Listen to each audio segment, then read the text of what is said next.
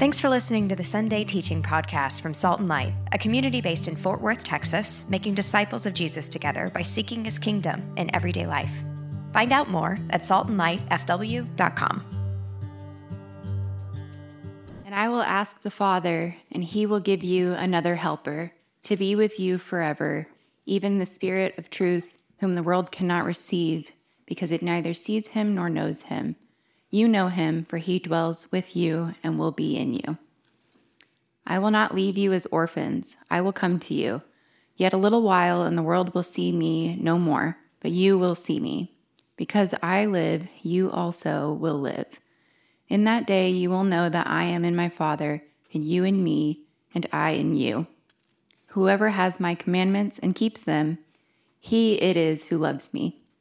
And he who loves me will be loved by my Father, and I will love him and manifest myself to him. Judas, not Iscariot, said to him, Lord, how is it that you will manifest yourself to us and not to the world? Jesus answered him, If anyone loves me, he will keep my word, and my Father will love him, and we will come to love him and make our home with him. Whoever does not love me does not keep my words, and the word that you hear is not mine, but the Father's who sent me. These things I have spoken to you while I am still with you. But the Helper, the Holy Spirit, whom the Father will send in my name, he will teach you all things and bring to your remembrance all that I have said to you. Peace I leave with you, my peace I give to you. Not as the world gives, do I give to you. Let not your hearts be troubled, neither let them be afraid. And when he comes, he will convict the world concerning sin and righteousness and judgment. Concerning sin, because they do not believe in me.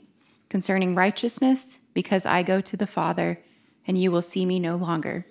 Concerning judgment, because the ruler of this world is judged. Well, man, if nothing else, I just want to take a moment to cast vision for the church that we hope to be. I like sitting here and listening and paying attention to the needs of the people in this room. I'm just thinking, I hope and pray and we desire for this to be a community that we can walk alongside each other well in our suffering and in our sorrows and in our joys, that we can be present not just here in this moment right now, but throughout the week, that we would be a community of people that can be counted on. And we know that we're human, and we are going to inevitably disappoint one another at some point, but we also are people who can walk alongside to show love, to bear burdens and grief, to offer companionship and friendship, to offer a meal, to be prayerful and encouraging. And so if nothing else, I hope that that moment of being able to pray and listen to one another propels us and inspires us to just continue to be the people that God wants us to be for one another and that we can be. So yeah, just want to keep that in mind of who we desire to be here at Salt and Light. Okay, so we are in a series right now considering how Jesus is good news to us today, how he's good news to us in our everyday lives, not just in our future life. And we've been doing that by looking at different ways that Jesus interacts with different people in the Gospel of John. And back in the summer, or even before the summer, when we were trying to think through like what are fall teachings, what we wanted to go through, we just kept coming back to this idea of what good is Jesus today? What difference does he actually make? And that feels strong to say, but I think it's a really valid and important question for us to consider. Because when I think of people who do not yet know the Lord, people that I really desire for them to know the Lord, a lot of them are really just indifferent to God, indifferent to just knowing, don't really care. And so I have to consider, why is Jesus good news to them today?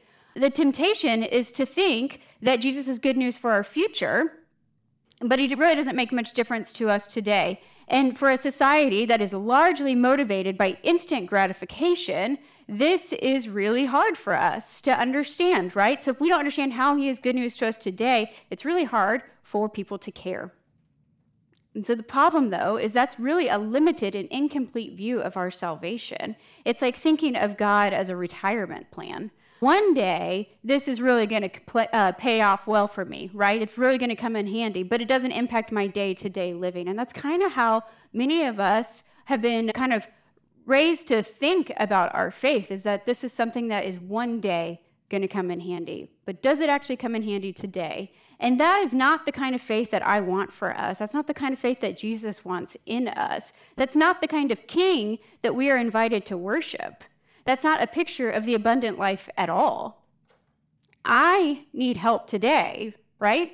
I want to experience joy and peace today. I want to feel loved and seen and known today. And Jesus actually does offer that for us. And so that's kind of why we've been really just pressing into this idea of what does it mean? How is he good news to us today? Because we do believe that that is true. So today what we're going to do is we're going to look at a couple of chapters in John, looking at John 14 through 16, kind of bouncing around in it. I would encourage you, though, these chapters are so rich, and so take these chapters this week and meditate on them. Read them throughout your week and see what else God is showing you in them. But what is happening in this conversation, starting in John 14, is it's this conversation that he's having with his disciples, and it's just before he goes to the cross. It's the night before his death, and what he's doing is he's preparing his disciples for the days to come. He's also preparing them, though, for the long term without him. And so the disciples here, they're asking these questions that you see throughout these chapters. They're asking things like, we don't know where you're going, so how can we know the way? Or they're saying, Lord, show us the Father, and that'll be enough. Jesus, why do you intend to show yourself to us, but not to the world? So they're asking him all these questions. And what I think is happening is I think we find ourselves in these questions too.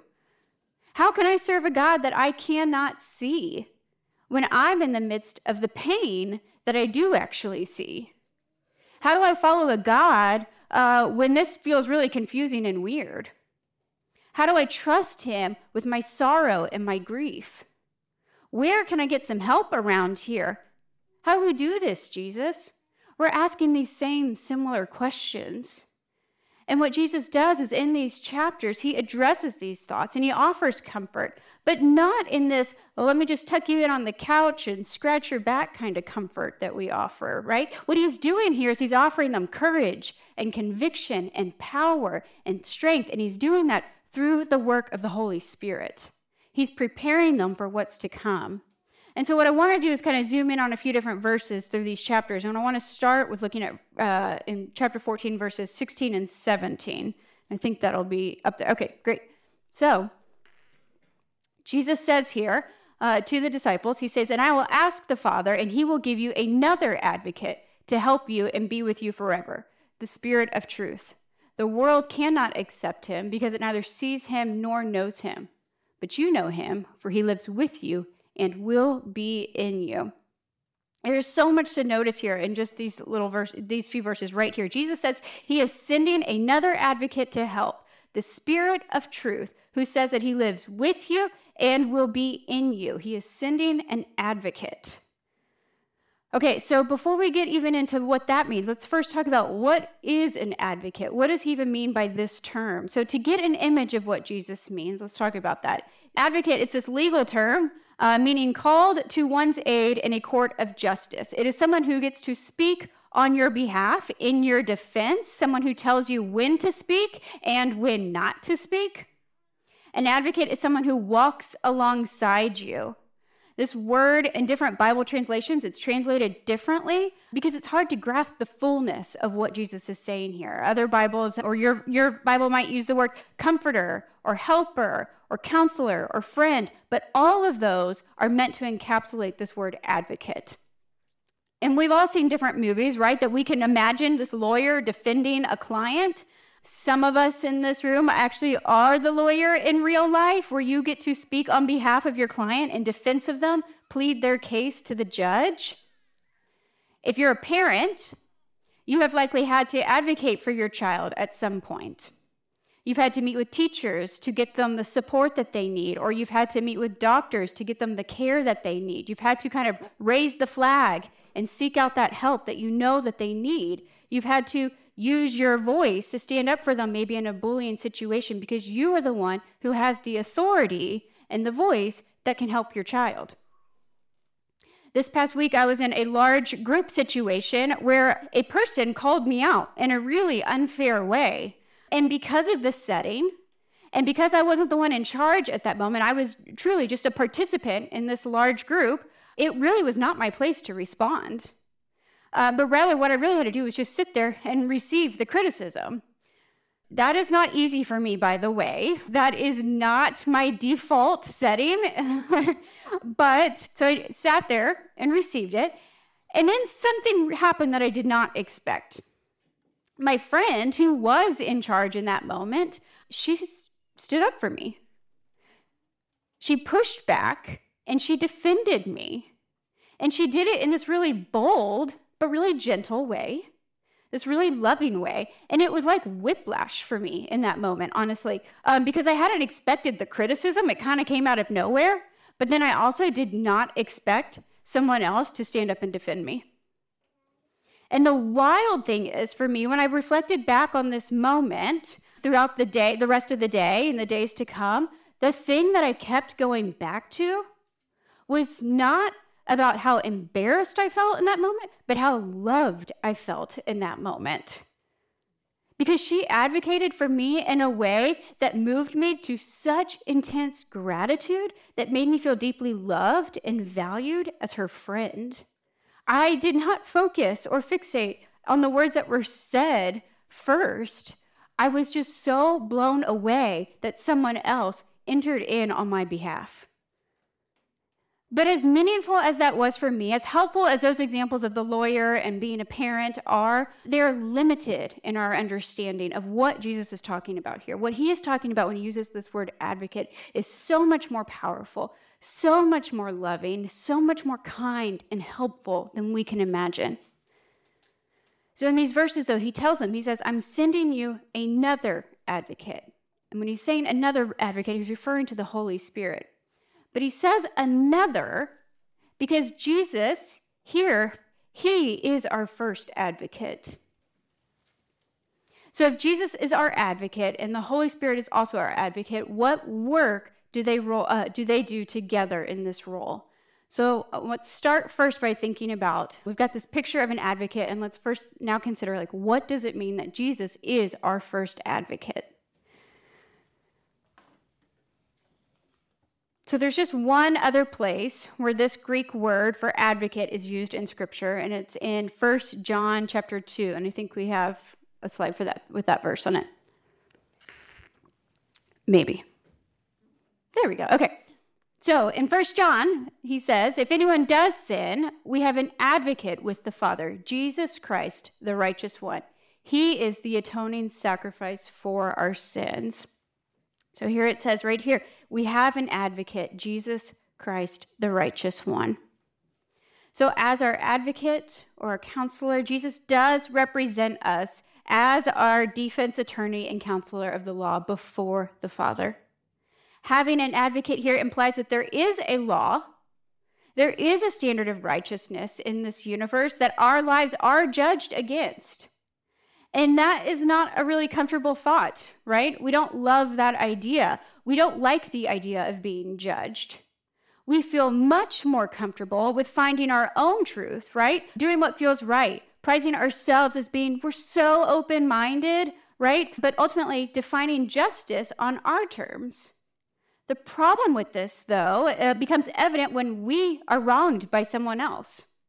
We quickly go from being comfortable with this idea that everyone just finds your own truth to being people who appeal to a certain standard of what is right or wrong. And where does this standard come from? If all of life was simply guided by these evolutionary principles, right, that say the strongest survive and they're the ones that thrive, then why is there any problem with stealing from someone else or abusing a weaker party because you're the stronger one? Why should there be any regard for life outside of our own? Yet we can all agree, cultures around the world agree, that there are things that are just wrong. And that part of being human means that we will feel guilt and we will feel shame if we do those things. And that's because there is this universal law and standard for what is good and righteous. And the Bible says that God is the one who has determined that law. And for those of us who aren't able to meet those requirements of it, referred to as sin, the consequence of sin is death. The law is governed by God without exception, without winking or letting something slide or overlooking something, because the Father is perfect and just. So to be anything other than this would require him to accept that sin and suffering and death just have to be a part of his good creation. And we've all seen Law and Order shows, right, where someone is brought in for questioning related to a crime. And there's always this part where the person's like, do I need to hire an attorney? You know, is this the part where I need to get a lawyer? Well, you and I are at that point. Because if we're honest with ourselves, we know that we've all sinned. Romans 2 tells us our guilty conscience bears witness to that fact. We too need a defense. So we need a counselor who understands the law and a representative who can argue our case on our behalf, an advocate for us. But the way that many of us have read this passage and others is that since the Father loves Jesus, and Jesus has this like really tight relationship with the Father, he can go to him and say, you know what, Nicole really messed up again. She sinned, she broke your law. Let's just give her another chance. Let's give her another chance. Let's give her another chance. I remember my parents, they actually kept this for me to like spite me when I became a parent. When I was a child, I would, believe it or not, I argued often with my parents. At one point I told them, you know what, when I'm a mom, I'm going to give my children 4 chances before they get in trouble. And they said, okay. And they wrote that down. And they've like since been able to show me, you've said that you would give your children 4 chances. Anyway, it's this idea that like, we think that Jesus has to keep going to the Father over and over and say, give her another chance, give her another chance, give her another chance. And the Father is saying, okay, I'm only going to give her another chance, but only because you've asked. And I'm going to keep doing this. And at some point, we begin to think, is Jesus going to get tired of asking on our behalf? Is God going to get tired of forgiving us on our behalf? And that's just not the case. That's not the way it works. The good news is that Jesus has an airtight case on our behalf. And here's what it is. Jesus doesn't just represent us before the law. He fulfills the requirements of the law on our behalf. That's how far he goes as our advocate. And continue on 1 John, the same passage, it says, if we confess our sins, he is faithful and just and will forgive us our sins. Because Jesus has paid the price for our sin by literally dying for us, it is actually the just and right thing to forgive us of our sins. The debt has been paid. He has freed us from the penalty of the law once and for all. And it's once and for all because it is unjust to require payment for a debt that has already been paid. Our case for freedom and forgiveness, it is airtight. Have confidence. We don't need to wonder if we have done enough because that's not what matters. What matters is that Jesus has paid it all. That is why it is such good news that he is our advocate. So he says that he is the first advocate, but then he talks about it to the disciples. He says he's sending another advocate. So why does he talk about the Holy Spirit here? Why does Jesus tell us that he is sending another advocate? So let's talk about what the second advocate means for us. The second advocate is the Holy Spirit, the third person in the Trinity. This is who Jesus is sending, who Jesus is referring to later when he says that it is better for me to go so that the Spirit may come. He doesn't replace Jesus. This word another, what it's referring to, and this is that it means just like the first one. I'm going to send you someone just like me. A different helper, but the same. I am sending you myself, is what he's talking about here. And I know I always think about this, man, if only I could have just lived with Jesus, right? If only I could have actually been one of those disciples, wandering around, actually sitting with him as he's teaching and healing. If only I could have been part of that team, then maybe this would all make more sense. Maybe I would love him more. Maybe I would get it better. But what Jesus is saying here is that it is actually better for me to leave, because when I do, you receive this second advocate, the Holy Spirit. And it will be even better. And how can that be? Better than Jesus in the flesh? Yes, better than Jesus in the flesh. And that seems so hard to believe now, but it was also hard for the disciples to believe in that moment. But we know it to be true. Well, Jesus' disciples had been living with, working alongside Jesus for 3 years. They're training with him in the flesh. It was nearly complete. And they still don't see Jesus for who he truly is. They still don't quite get it. They need this second advocate to teach them and reveal more fully Jesus to them.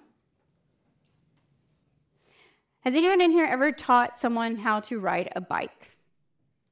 Right? It's not as simple as you think, right? What's the best way to do it, though?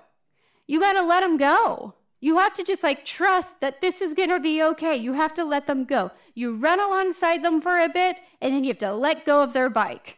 And then they can actually take off, And I remember when we were teaching our kids, and they're like, don't let go, don't let go. And you have to tell them, trust me, it's going to be better when I let go. You will get this. I have to let go, though. And then they take off. And this is how I imagine it with Jesus and the disciples in this moment. I know you don't believe me, but it's actually going to be better for you. And if you're a believer in Christ, then the Holy Spirit has been given to you. He lives with you. He lives in you. And he is the Spirit of truth. Look at verses 25 through 27 in chapter 14. I don't know if it's up there. Okay, so he says here, these things I have spoken to you while I am still with you. But the Helper, the Holy Spirit, whom the Father will send in my name, he will teach you all things and bring to your remembrance all that I have said to you. Peace I leave with you, and my peace I give to you. And then in chapter 16, if we have this up here as well, he goes on to talk about being the Spirit of truth. When the Spirit of truth comes, he will guide you into all the truth, for he will not speak on his own authority, but whatever he hears, he will speak, and he will declare to you the things that are to come. He will glorify me, for he will take what is mine and declare it to you. So what this second advocate does is he is with us, he is in us, and he is the Spirit of truth. As our second advocate, the Holy Spirit reveals truth and empowers us. We cannot truly see Jesus without the Holy Spirit. Not even the disciples here walking with Jesus, living with him, eating with him, hanging out, working together. They didn't see Jesus truly yet. They were with him, and they didn't fully grasp it until the Holy Spirit was with them. And he is in you. Just as Jesus is our advocate before the Father, so the Holy Spirit stands by us when we become overwhelmed by our own sinfulness. He reminds us, Jesus has made you clean. You are justified. You are not guilty anymore. You are clothed in Christ's righteousness. The Father does not look upon you and see your sin. He looks upon you and he sees his Son. He reminds us of the case that Jesus has made to the Father on our behalf. And by doing so, the Spirit gives us peace. And as our advocate, he is our Spirit of truth, the one who is truthful. I love this. Think of all of the lies that we receive and juggle and believe every day. What lies do you believe about yourself or your identity? What do you believe about the world?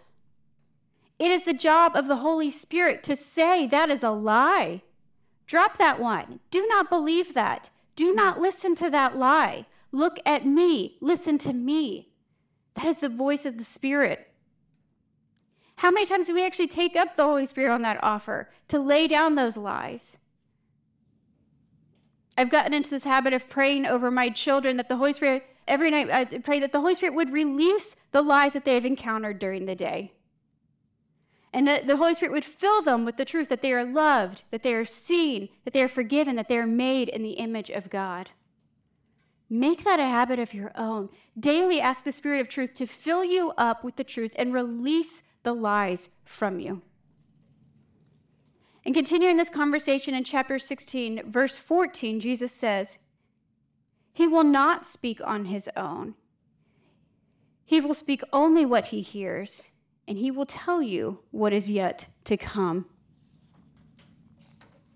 The Holy Spirit glorifies Jesus by revealing who he is and what he has done, by bringing people to faith, by maturing us in our faith, and by making us more like him. The Spirit reminds believers who Jesus is, what he did, and what he's doing right now for you and for me, and what he will do when he returns. So as the second advocate, the Holy Spirit reveals the truth about Jesus, and he exposes the lies of the world. So Jesus is our first advocate, and the Holy Spirit is our second, but then this really beautiful thing happens. Because of the Spirit within us, we are then empowered to advocate for others. The Holy Spirit empowers us for service. We have to keep that in mind, that this is not just a force, this is God himself. We are empowered by God. The Holy Spirit wants to walk with you, to partner with you, and he empowers us, but it is through a relationship with him. What does that look like for you? What does it look like for you to be empowered by the Spirit? How might you respond in your daily life? If you believe that to be true, how do you live that out? The Holy Spirit empowers us to do things that we cannot do in the flesh, to stand up for justice, to fight for the oppressed, to love the people in our path, to pursue the kingdom of God on earth as it is in heaven. And it's through the Holy Spirit that we have access to the power of God himself. So when I believe that the Holy Spirit empowers, I can respond in love to others. I can trust the Spirit to replenish me when I feel depleted or weak or overworked or inadequate. Because apart from the Holy Spirit's power, we labor in vain. We cannot do God's work in our power alone. And there is so much that I am tempted to do on my own. I am tempted to love on my own, to parent on my own, to lead on my own, to be patient on my own, to practice self-control on my own. And when I try to do any of those things, I labor in vain. And I miss the opportunity to partner with the Spirit who is within me, to provide what I cannot. It is so easy to live into our flesh, and it's also really exhausting.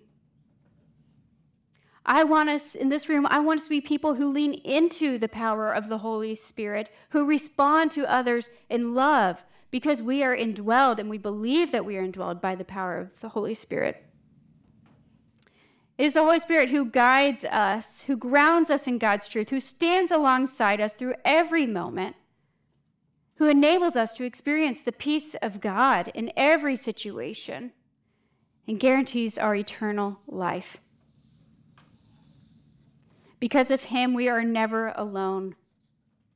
We are never alone. And we have the power to live as God's loving, obedient children. You and I never have to feel abandoned or helpless in this life because we have been given the Spirit as our advocate, another advocate who is with us, who is within us, and who guides us in truth. And so what I want us to do right now is I want to invite us to take communion and to be thinking about that we have an advocate who is with us and within us and guides us. So right now, I want to invite everyone, whether at your tables or if you need to come up to the front, and grab the bread and the wine and come back to your seat. We can take communion together. Communion reminds us of our first advocate. That this is a meal that Jesus gave his disciples to demonstrate that his body would be broken and his blood would be shed and it would free us from our sin, and he would be our perfect advocate. But in doing that, we are not left alone, that we get to receive another advocate, the empowering Holy Spirit. So his death that we remember right now, it also brings life to those who trust and believe. So with gratitude, take and eat right now. Let me pray for us. God, we thank you for just the reminder that you are our advocate, and you have given us another advocate. Lord, we thank you for the truth that the Holy Spirit guides us with, that we are loved, we are seen, we are forgiven, and we are because of what you've done for us, once and for all. Lord, help us to remember that as we go about our week. It's in your name I pray. Amen.